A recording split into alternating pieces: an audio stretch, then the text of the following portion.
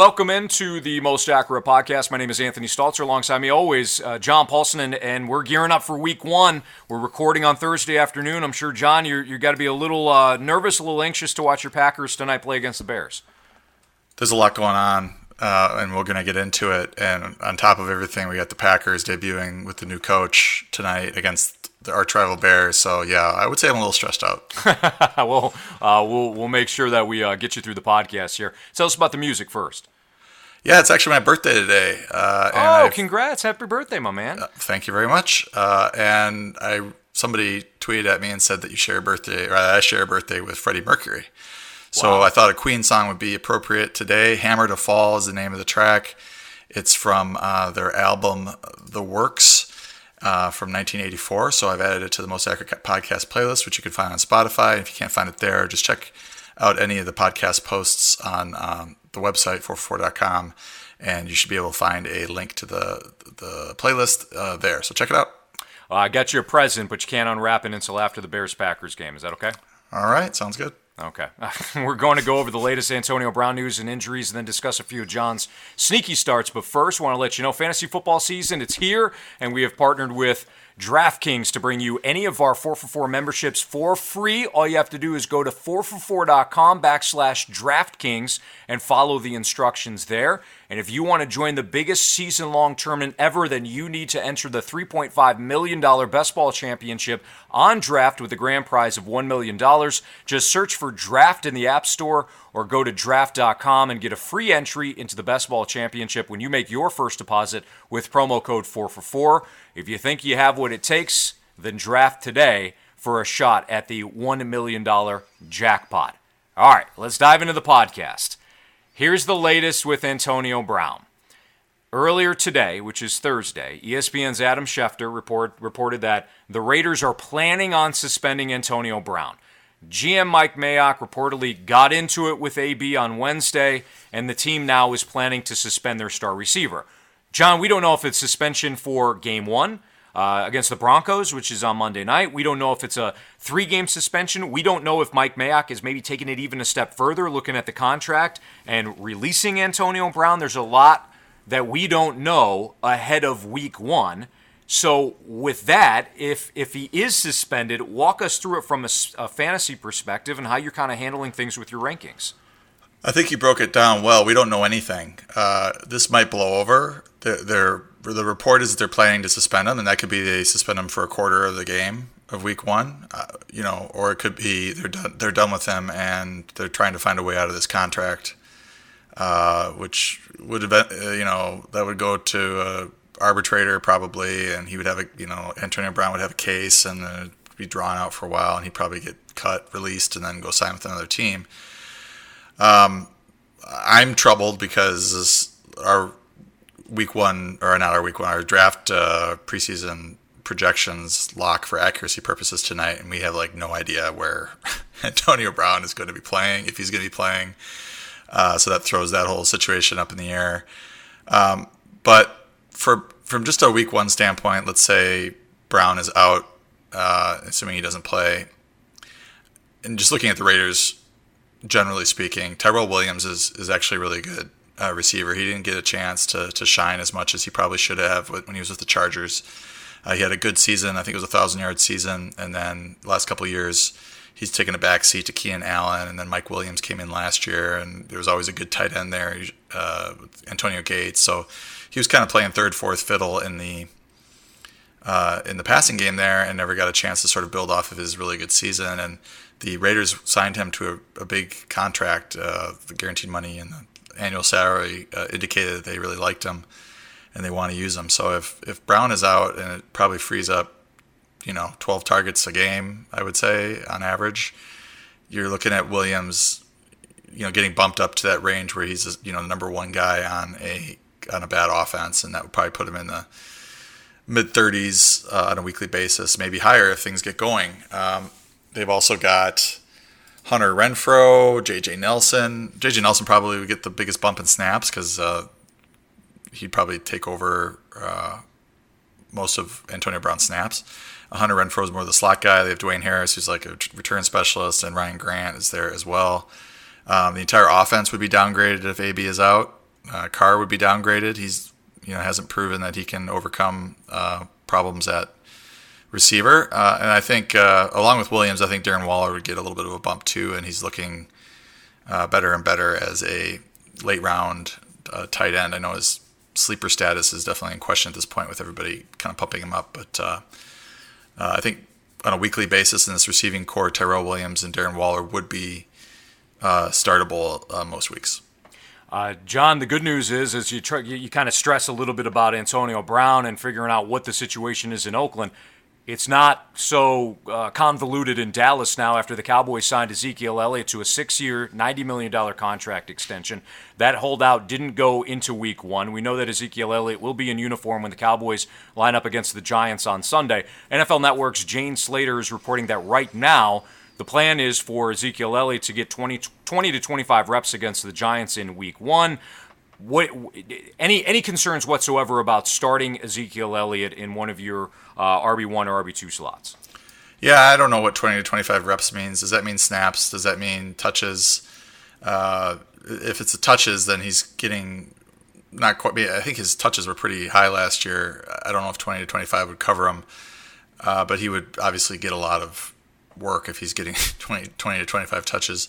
Right. I basically have him projected right now for 80% of what his workload production was last year, with the allowance that 20% is going to go to Tony Pollard and or Alfred Morris. They probably don't want to give him his usual workload in week one after he's been out all of camp, and you wonder if his football shape is there, especially against the Giants too. If they jump out to a lead, maybe they don't need to use Elliott much in the second half, but if they had that lead, he probably had a pretty good half. So I would still start him unless we get more information about what the touch count will be or the snap count will be. It's just too good of a matchup. He's too good of a player to have on your bench in week one if he's active and playing. So the situation in L.A. with Melvin Gordon, not as pretty as the Ezekiel Elliott news, or not as positive with Ezekiel Elliott getting his contract and the Cowboys having their star running back in place. Here's the latest with Melvin Gordon. According to MMQB's Albert Breer, the Eagles offered Jordan Howard and a swap of mid-round picks to the Chargers in exchange for holdout Melvin Gordon. NFL Network's Ian Rappaport also reported that Melvin Gordon, the trade just does not sound like it's actually going to happen. The Chargers are reportedly looking for a 2020 first-round pick. Teams aren't going to give up a 2020 first-round pick for the rights to have Gordon for a year and then decide on whether or not they're going to pay him, right? So doesn't look like the Chargers are going to be able to trade him. The other aspect here too, and I'm looking, tell us about your thoughts on Melvin Gordon, the Chargers, but also how about the Eagles maybe offering Jordan Howard? I wonder what that means for Miles Sanders, the young rookie there in Philadelphia. Maybe Jordan Howard's expendable according to the Eagles, but I mean they're trying to get a running back in return, so sure, they're looking to upgrade the position. So I don't think it's a huge vote of confidence for Miles Sanders, nor do I think it's a downgrade for him. As far as, first of all, I want to say that I think we've turned the corner on the Chargers now that we know. I think we've been really good about calling them the Los Angeles Chargers and not talking about San Diego anymore. So I want to give ourselves a pat on the back for that, especially you. You just said L.A. instead of San Diego, so that was a great job. That's good. Thanks, John. But this whole, we've talked about this. Elliott and Gordon, how many times on this pod over the last month and a half, and we thought, I don't want toot my own horn, I just felt like the positive vibes around the Elliott situation were there. Right. There was some negativity there, here and there, but for the most part, you could kind of read the tea leaves and understand that Jerry Jones values Elliott more than the Chargers value Gordon, and Elliott is better than Gordon. So he's more likely to get paid. And now we have this. Now we have the Chargers allowing Gordon to start negotiating a trade, which that's got to be awkward for an agent to be calling up teams and saying, "Do you want Melvin Gordon? What would you be willing to give up?" Right. You're trying to find a team that is willing to pay him reportedly $13 million a year, and is willing to give up whatever the Chargers require for his services. And it sounds like it's a first or second round pick. There can't be many teams that would be willing to do that, and even ones that are in dire straits at running back probably wouldn't do it because they realize that the running back position is not that valuable these days. Like, I mean, he's not a player of Elliott's caliber. He's a good player. He's productive for that team and that offense. So I still think that he's going to report midseason, get his year of service, and then the Chargers probably will. I mean, I don't know what the Chargers will do next year. They may not even franchise tag him, or they might franchise tag him, and then he's back in the same situation, or he'd be in the same situation Le'Veon Bell was. You know, Bell didn't sign the tender and sat out the whole year, and he's not young either. Gordon at this point, he's getting to where his late 20s.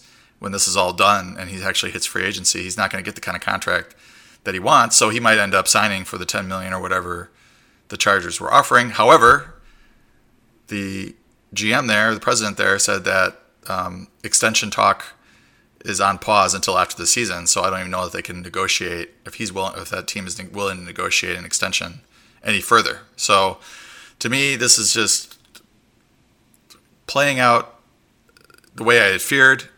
He's not reporting week one, and all likelihood he misses all of September.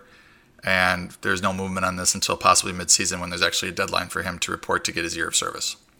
You have been, at least you had the pulse of this situation, both Elliott and Melvin Gordon. You said you don't want to toot your own horn, but look, we did a podcast fairly recently where you outlined why the Ezekiel Elliott situation had more positivity coming out of it in Dallas than maybe Melvin Gordon in L.A. So I want to give you a lot of credit, and a lot of listeners know that as well. I mean, you kind of outlined, look, the Melvin Gordon thing, this doesn't sound good whatsoever, and it could actually head into the regular season. Ezekiel Elliott, not so much. So as we sit here on the eve of opening night, John, you absolutely nailed it. It's running back by committee today, apparently. So the Ravens, Bills, Chargers, and Eagles all confirmed in the last day or so that they'll be using multiple backs to start the season. Does any of this surprise you, John? Not really. I mean, I'll just go through them one by one. Baltimore, their lead back's going to be Mark Ingram. They signed him to a big deal. He's going to be the lead back. There's going to be a ton of carries in that offense, not even including Lamar Jackson. There's going to be a lot of just running back carries and touches there. So they're not going to run Ingram out there 350 times. Justice Hill will be involved. Gus Edwards, who's pretty good behind that line last year, will also be involved. But I think, Ingram is going to be the lead back. I think he's a pretty safe bet as a fantasy RB2 on a weekly basis. Buffalo, the LaShawn McCoy release has now opened up quite a few snaps. Devin Singletary and Frank Gore reportedly going to be splitting work on first and second down. TJ Yeldon likely playing on third down. And this is not a great offense. So you can do the math there. There's just X number of touches available, X number of touchdowns, and then those X's are not very high. And splitting him by 3 is not going to be pretty until they decide that they want to just feed the ball to Singletary or whoever. I did pick up Frank Gore in a league because I do feel like he could be a 12 to 14 carry kind of guy that you can run out there in your flex if you have a bye or something like that. And that's about it. I mean, Singletary's already off the waiver wire. He was drafted, so we have to see how they're going to use him before we can sort of start him with any sort of confidence. The Chargers are going to be, I think, Austin Eckler in a 15 to 17 touch role with Justin Jackson in a 8 to 10 touch role. That could get a little more to a 50-50 split if Jackson is super productive and is outproducing Eckler. But I think they want Eckler to be the lead back there. And then we touched on it briefly, but Miles Sanders has been tearing up camp. He's much more dynamic than Jordan Howard. He can also catch the ball, which Jordan Howard is not good at. And they also have a couple other backs there in Philly. But I think Miles Sanders in that offense is a safer start than Justice Hill or Devin Singletary with these other offenses because the Eagles are going to score a lot of touchdowns, especially in week 1 here against the Redskins. There's a good chance that he has a nice game in a pretty favorable matchup against Washington. All right, I saw your tweet earlier today about Kenyan Drake, which had a quote from head coach Brian Flores, who said, "This is a guy who has as much talent as we have on our team. He's fast, he's physical, he's explosive, he makes a lot of plays, and we're looking forward to getting him a lot of touches this week." Thoughts on Kenyan Drake and the possibility that he could be one of the primary focal points of Miami's offense.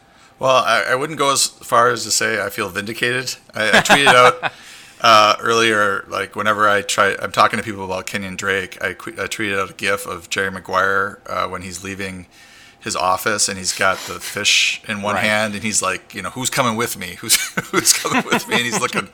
That's how I feel. Like I'm trying to talk people. I'm trying to talk people into Kenyan Drake, and it's a weird feeling sometimes, but. I'm glad that the coach said this. I think the running back coach said in the same article that, Kalen Ballage is also going to play. So this is not the week to get excited about them. They're playing the Ravens. I think they're really, in adjusted fantasy points allowed to running backs, I think they're right up there. He could see some work in dump offs. He might end up with 4 catches for 50 yards or something and maybe score a touchdown, but as a receiver. But I'm looking long term. As your RB3, RB4, you probably don't need him this week. Maybe you're thinking about him as a flex. Hopefully, you can just let him, just bench him and let this play itself out. Because I think once they see Drake and Ballage in game action, they're going to, pick Drake to be the lead back there, and he's the one that's going to end up getting 15 plus touches a game. All right, on the injury front, things are looking good for Amari Cooper, Robbie Anderson, Marquise Lee, Aaron Jones, Paul Richardson, and Demaryius Thomas were all expected to play. Wanted to ask you about a few players who are trending towards questionable, though, and we'll start off with the game tonight with Bears tight end Trey Burton. He's got a groin injury. Again, he's questionable. Thoughts on whether or not Trey Burton's going to line up tonight against Green Bay? Yeah, I'm kind of hoping he doesn't because it's the Packers, but I don't wish ill will on Trey Burton. I'm probably, now that I said that, I'm sure he's going to play and probably catch a touchdown. For it now, right? That's just, I just jinxed myself or did the reverse jinx or something. But Adam Shaheen is the blocking tight end there. If Burton is out, maybe he gets a couple extra targets. But Ben Braunecker apparently is the actual tight end replacement for Burton, so he would be probably seeing the most increase in actual snaps played.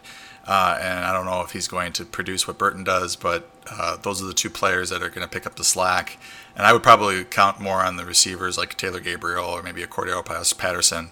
Anthony Miller maybe making an extra play or 2 as a receiver.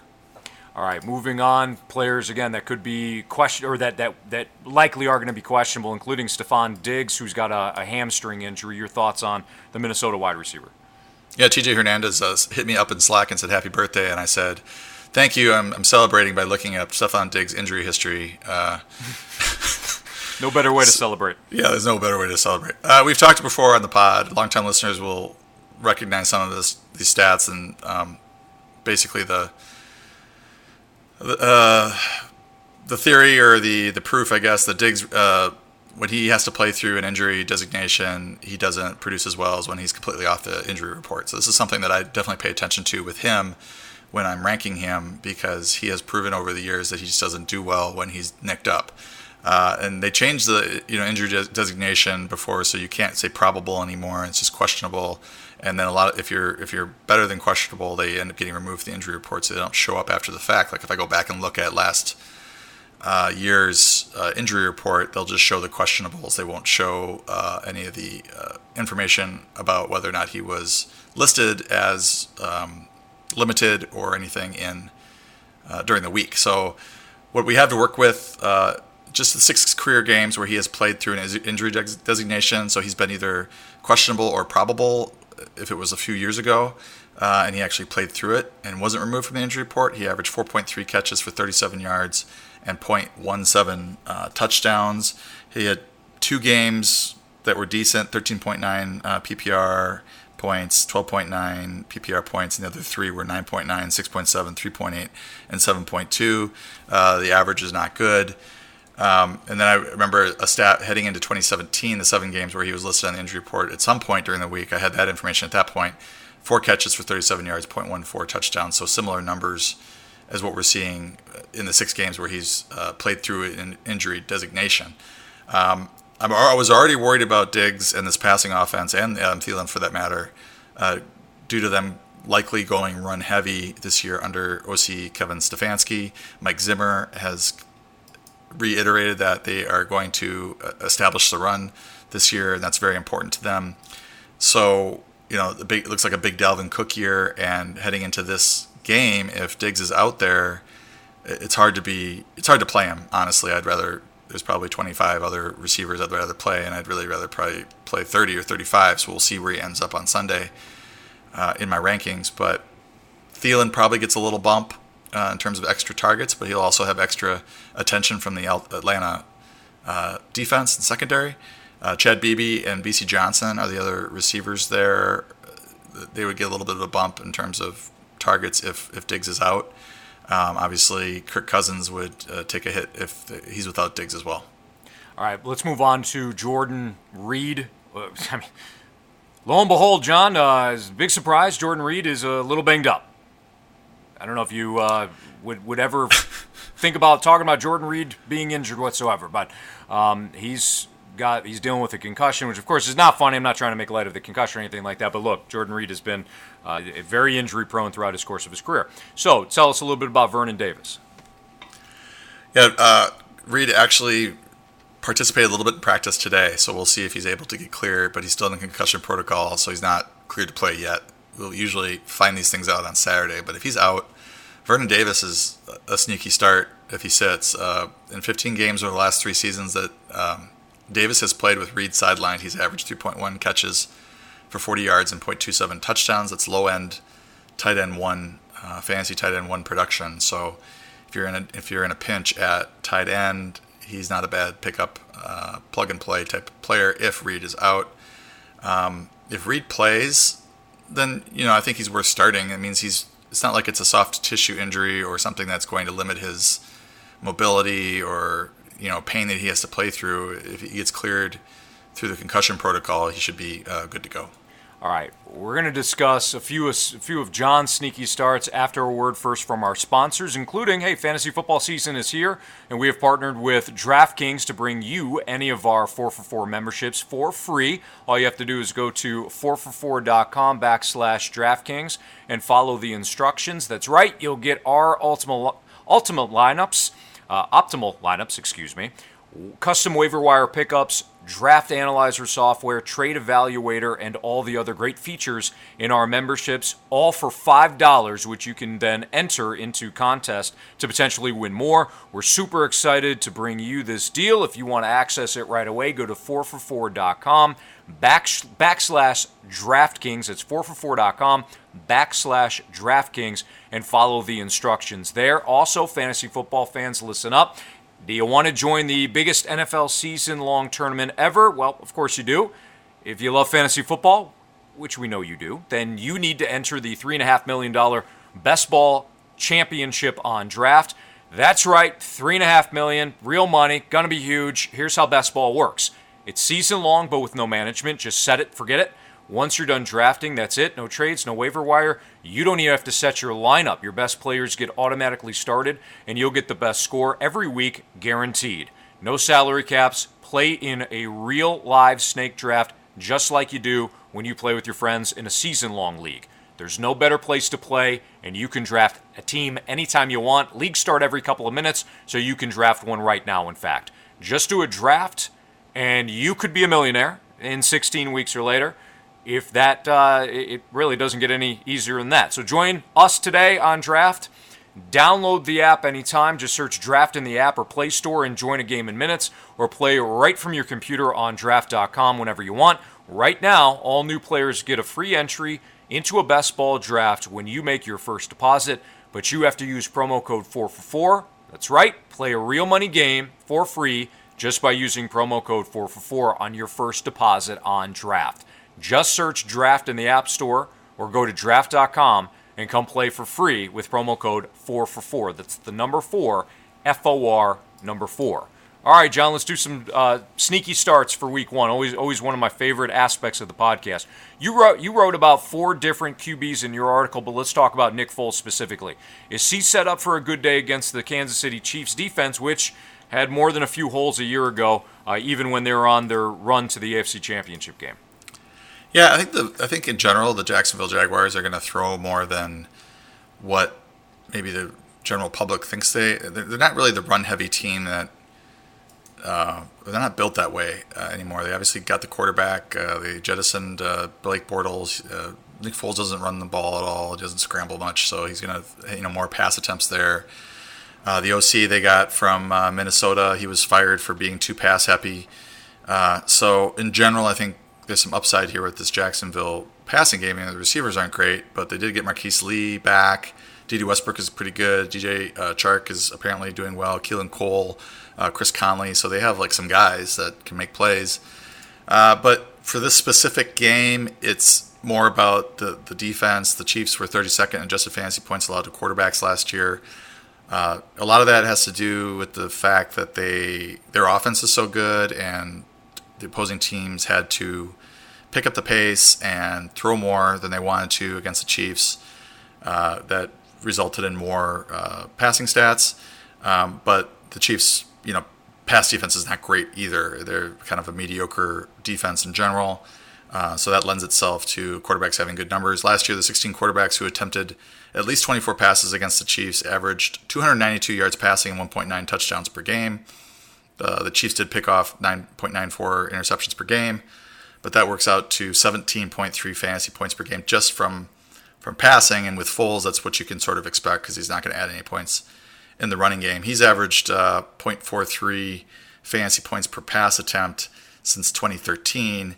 If the Chiefs allowed an average of 39 pass attempts last season, if he hits both marks, that's 16.8 fantasy points. You're getting to be about the same level there, about 17 fantasy points out of Foles. And for a guy that is probably available on the waiver wire in a lot of leagues or in 2 quarterback leagues, is probably sitting on the bench. He's worth a start this week. What makes a good running back a sneaky start, and who fits the bill this week? So just generally speaking, what makes a good running back a sneaky start? What are you looking for? And then again, how does that apply to this week? Well, when I put the article together, I'm looking down the rankings. I'm generally not picking anybody in the top 20 unless it's a backup who's starting because of an injury and ends up in the top 20. Like last year, Austin Eckler would have qualified for that. Tevin Coleman, when Devonta Freeman went down, might have qualified the first couple of weeks. Basically, I want to get everybody who reads the article up to speed that this person's starting now, and you need to learn this name if you don't know it already. So that's part of it. As I go down the rankings, and I'm looking typically for number 2 running backs on teams that have favorable matchups with either teams that are really bad against the run, or there's a high total in the game, or the high implied total for the team that the player plays for, then that means there's extra touchdowns and points available, yards available to the running game, and possibly some extra touches if the RB1 is benched for rest or whatever reason if the game gets out of hand. So, for this week, guys like Matt Breida jump out, against Tampa. Tevin Coleman is likely the lead back there, but that could be a 55-45 type split. And Breida showed last year that he's really productive when he gets enough touches. He averaged 12.8 touches per game last season, 77 total yards, and 0.35 touchdowns. Those are solid RB2 numbers. So, if he sees 45-50% of the touches, he should see those same touches again, 12.8 touches per game, because the San Francisco running backs averaged 26.1 touches per game last year. So, if he's at 40, 45, he might be below that, and maybe he's a high-end RB3. Maybe he's getting, RB1 touches in a game or two if Tevin Coleman's nicked up. But for this week against Tampa, 27th in adjusted fantasy points allowed to running backs, I think he's a relatively sneaky start. And then another player that jumped out to me is Royce Freeman.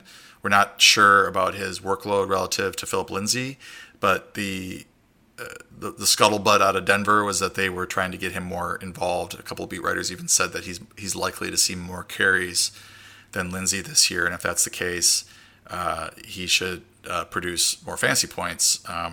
He was dealing with an ankle injury at the start of last year and just never really got going, and Lindsay sort of took over and was the lead back.